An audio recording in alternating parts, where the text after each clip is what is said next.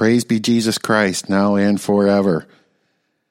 As we roll into Holy Week, and indeed some of these will come out while we're in Holy Week, this is a special treat recorded to us in 1975.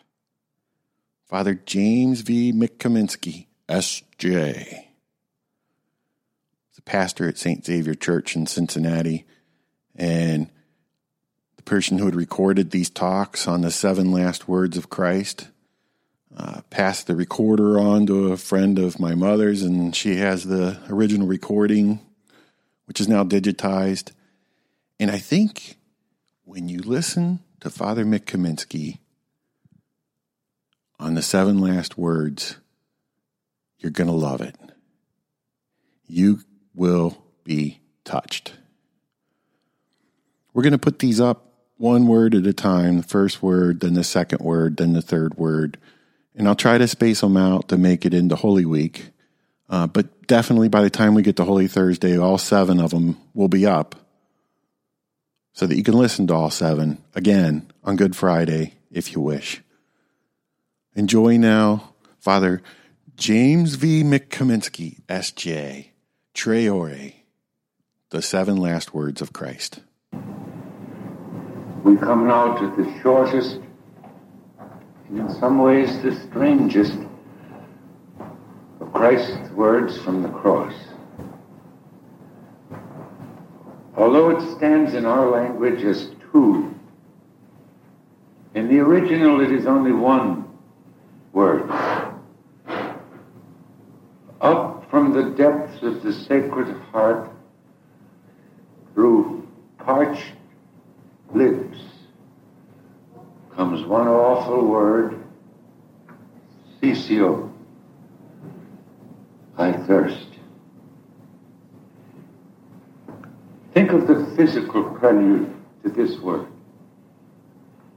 He's weak from the loss of blood. He's weary from carrying the cross, tortured by a burning fever.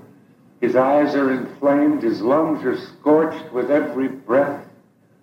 Have you ever seen thirst in a hospital where a patient is not allowed even to touch his tongue to a piece of ice? Have you ever read of shipwrecked victims nauseated trying to slake their thirst with salt water? Have you ever seen skeletons on a desert, gaping mouths that died eating dry sand? But it wasn't physical thirst of Christ. He's the God-man. He's the God who threw the stars into their orbits and the spheres into space. He swung the earth like a trinket at his wrist. He's the God from whose fingertips tumbled planets and worlds. He might have said, the sea is mine, and with it the streams and 1,000 valleys and the cataracts and 1,000 hills. He now asks man, a piece of his own handiwork, God asks man to help him.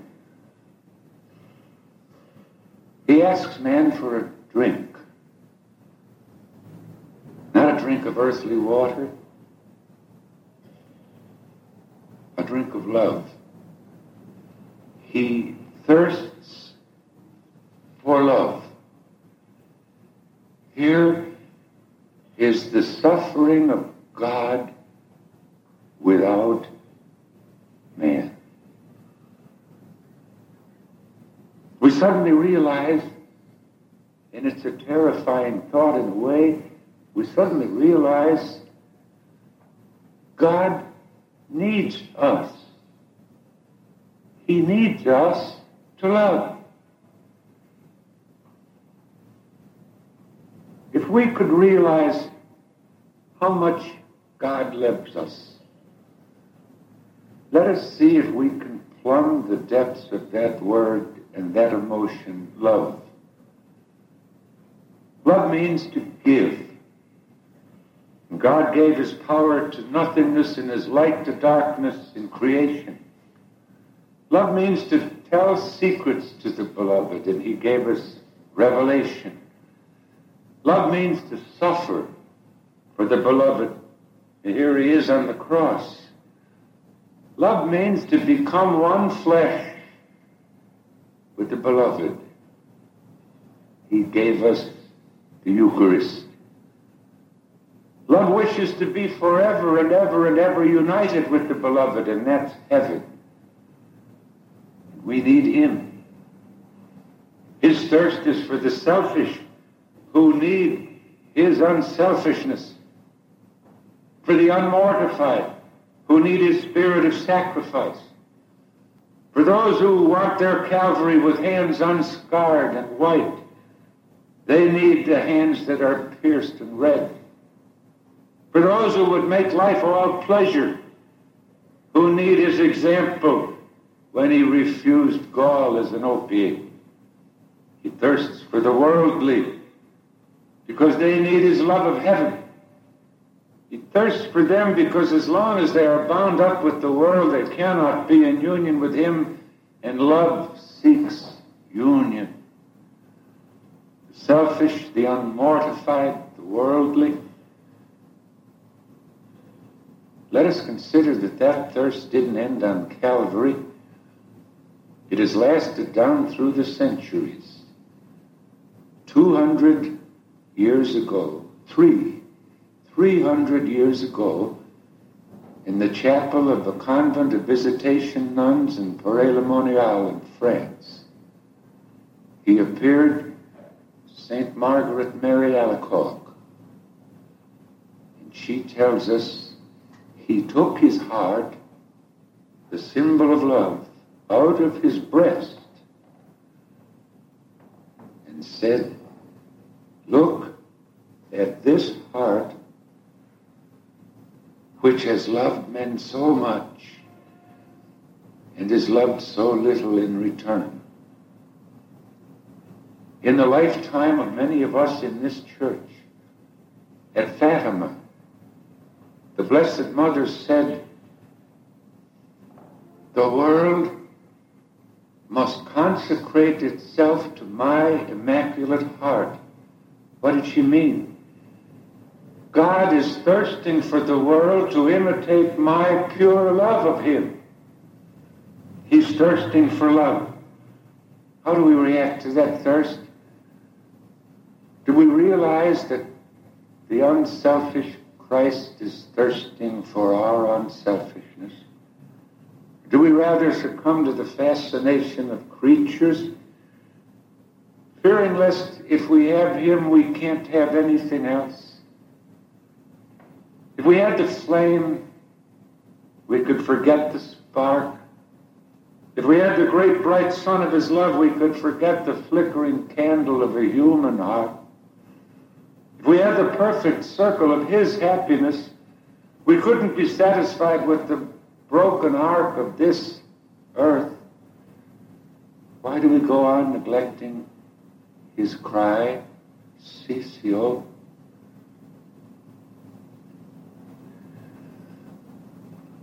Oh, good Jesus, our story is the sad story of refusing to return love for love. Why, when you cry out from the cross, "I thirst for you, I thirst for your heart, I thirst for your love," why do we offer you bitter gall and vinegar?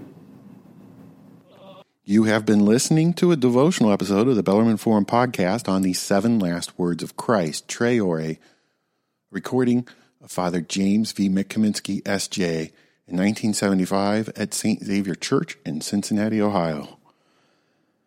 Production of this episode was underwritten by an anonymous donor that asks you to say your rosary daily. If you would like to underwrite production of the podcast, contact the forum using the contact form on the website bellarmineforum.org or call us.